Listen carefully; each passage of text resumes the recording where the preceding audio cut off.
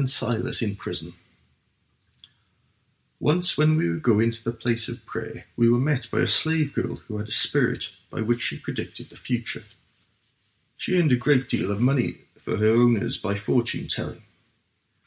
This girl followed Paul and the rest of us, shouting, "These men are servants of the Most High God, who are telling you the way to be saved." She kept this up for many days. Finally, Paul became so troubled that he turned round to her and said to the spirit, "In the name of Jesus Christ, I command you to come out of her." At that moment, the spirit left her. When the owners of the slave girl realized their hope of making money was gone, they seized Paul and Silas and dragged them into the marketplace to face the authorities. They brought them before the magistrates and said, "These men are Jews, and they're throwing our city into an uproar by advocating customs unlawful for us Romans to accept or practice." The crowds joined in the attack against Paul and Silas, and the magistrates ordered them to be stripped and beaten. After they had been severely flogged, they were thrown into prison, and the jailer was commanded to guard them carefully.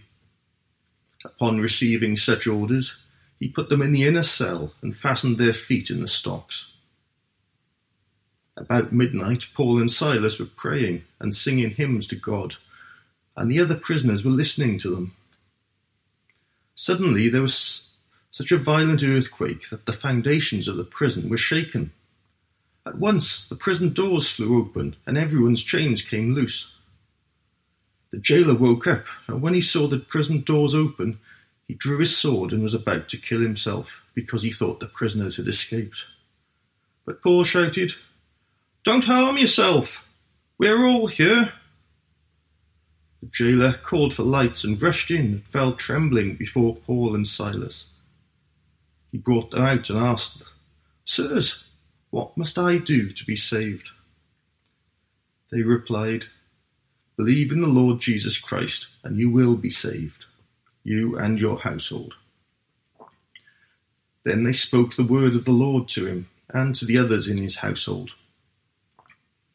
At that hour of the night, the jailer took them and washed their wounds.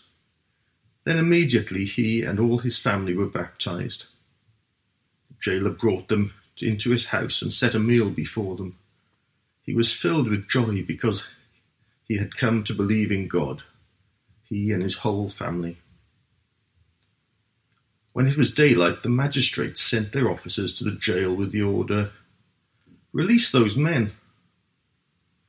The jailer told Paul, "The magistrates have ordered that you and Silas be released. Now you can leave. Go in peace." But Paul said to the officers, "They beat us publicly without a trial, even though we are Roman citizens. And they threw us into prison. And now do they want to get rid of us quietly? No, let them come and escort us out." The officers reported this to the magistrates, and when they heard that Paul and Silas were Roman citizens, they were alarmed. They came to appease them and escorted them from the prison, requesting them to leave the city. After Paul and Silas came out of prison, they went to Lydia's house, where they met with the brothers and encouraged them. Then they left. Hello. It's not often we start with a discussion of Newton's laws of motion, but his third law states that for every action there is an equal and opposite reaction. And we see a little of that principle in our reading today. Paul and Silas get into action, and immediately there's a reaction against what they've done. There are beatings, jail, and all sorts of things happen. So we're going to unpack this passage together, but first, let us pray. Heavenly Father, we thank you for your word, and we pray that you'll speak to us as we hear it being explained now. And we pray that you'll be with us by the power of your Holy Spirit and challenge us to walk ever closer with you. Amen. So today we're going to see a rescue, a result, a response, repentance, reversal, and reputation. So we start with a rescue, and our story today begins with a rescue. We've got Paul and Silas, and they're being followed about by a slave girl. Now she's possessed by a spirit which her owners have been exploiting to make money by using her for fortune telling. She comes across Paul and Silas on one of their trips to their place of prayer, and she follows them around, shouting, "These men are servants of the Most High God, who are telling you the way to be saved." Well, of course, this is true, but we note that she didn't follow her own advice and listen to them. She was just plaguing them by shouting at them. And Paul and Silas certainly didn't want the gospel message associated with the magic of the day. So after several days of this, Paul got fed up with this, not surprisingly. But rather than cursing her or threatening her, no, he heals her. He casts out that evil spirit that's inside her, and she's set free from her possession. She's rescued from her situation. So the story starts well. It starts with a rescue. But what's the result? Well, a whole lot happens. This incident leads to the conversion of a jailer and his whole household, a growth in the church and blessings, but it doesn't start too well. The slave girl's owners realize that they can't make money out of her anymore, and they bring Paul and Silas before the authorities. They accuse them of teaching customs that are unlawful for Romans. Now, in those days, only authorized religions, like Judaism, were allowed to be practiced. Anything else was against the law. So technically, by preaching Christianity, Paul and Silas were going against the rules of the day. So these slave owners, they get the crowd on their side, and they bring them before the magistrates.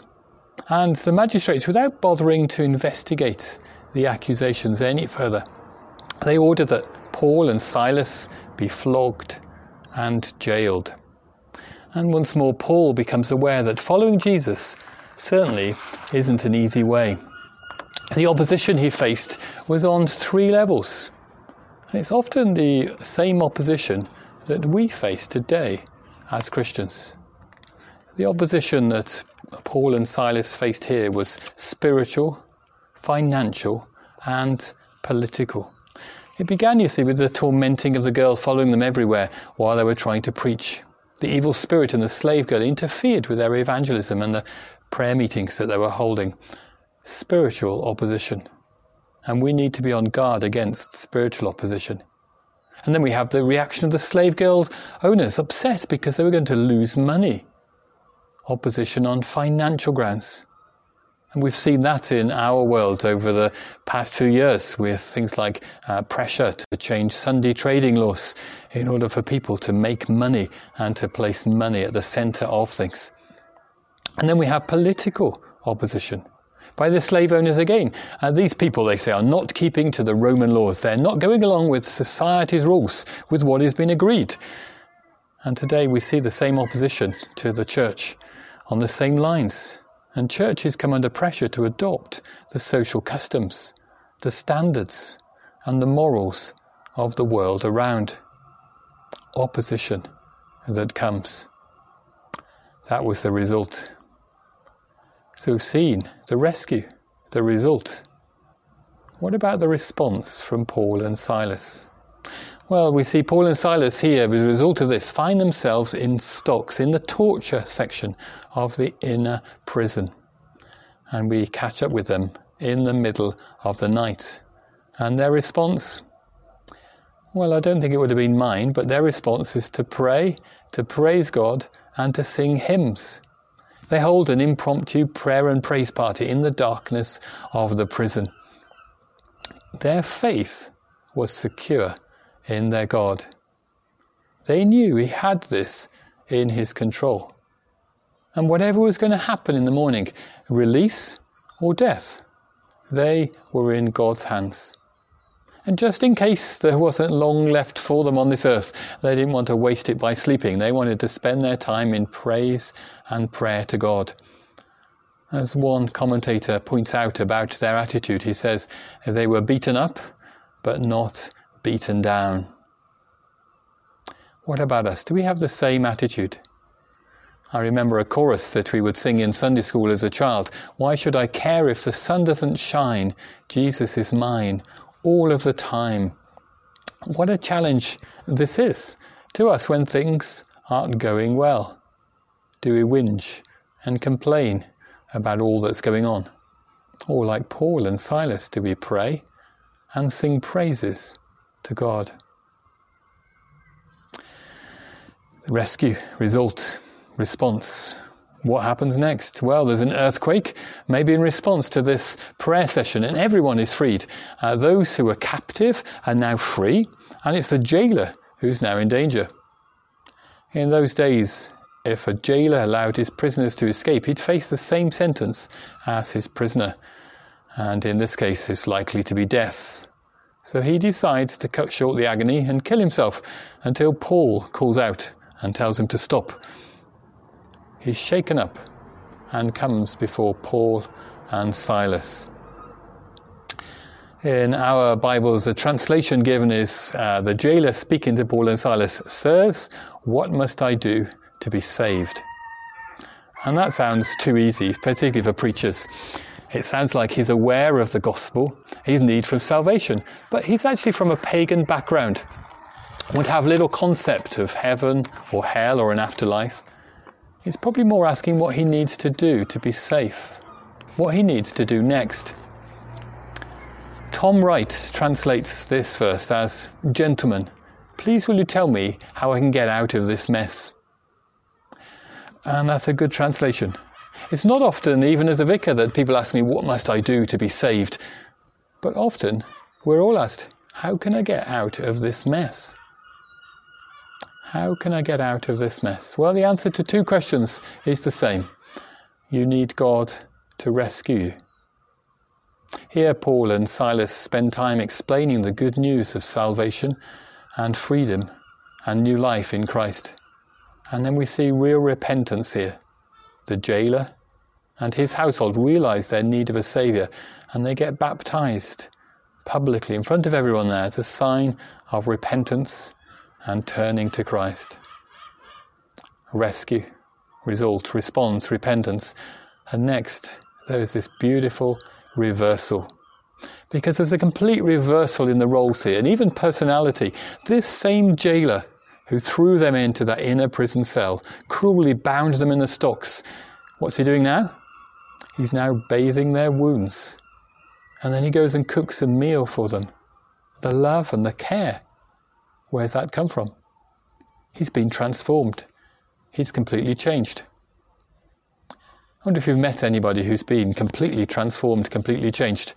I met someone just this last week who was completely changed since last I saw him. Last time I saw him, he was in my class when I was a teacher, and he was 10 or 11 years old. And now in his 20s, a whole lot taller, broader, and a completely different person. Completely transformed. When someone becomes a Christian, the mark of their new life is a radical change brought about by the work of the Holy Spirit. That's what's happened to this jailer. Just a few verses ago, he was on the point of killing himself. And now verse 34, how does he get described? As being filled with joy. What a transformation. He's found God. That's the difference that God can make. I don't know what your situation is this week, what it is you're going through. Maybe you're in one of those prisons. You can ask God to release you and to fill you with joy, even to enable you to sing in the dark places. This is God at work here. And there's a complete reversal, a complete transformation for the jailer here. And then our passage here ends rather strangely. The magistrates order that the men should be released. And you'd expect Paul and Silas to go off quietly, but they don't. Because Paul is concerned for something. Our last point, reputation. The reputation of the church. You see, Paul and Silas have been beaten. They've been beaten illegally. Roman citizens should never be the subject to a public beating without a trial and imprisoned. They've got their rights. They're not guilty. Paul here is concerned to establish their innocence for the sake of the church. This might happen again. Other preachers might be brought before these same magistrates. And it's important for the town and for everyone to see that Paul and Silas are innocent. They haven't just escaped, sneaked out from the prison in the middle of the night and are making their way out of the city. Paul demands an official escort. He's concerned for the reputation of the church. As Christians, we carry the name of Christ. We don't want to bring dishonour on his name. And right at the end of the passage then, Paul and Silas meet up with the other believers to encourage one another. And it's important that we do this too, whether that's in person or online. We need to support one another through difficult times. Follow the example here from Paul and Silas. So that's Paul and Silas's adventures today, released from physical prison, but helping others be released from spiritual prisons. So as we finish, if you feel like you're trapped or in prison, if you need someone to pray with you, then do contact us and we'd be happy to help. Details of how to contact our team are below, and we look forward to hearing from you.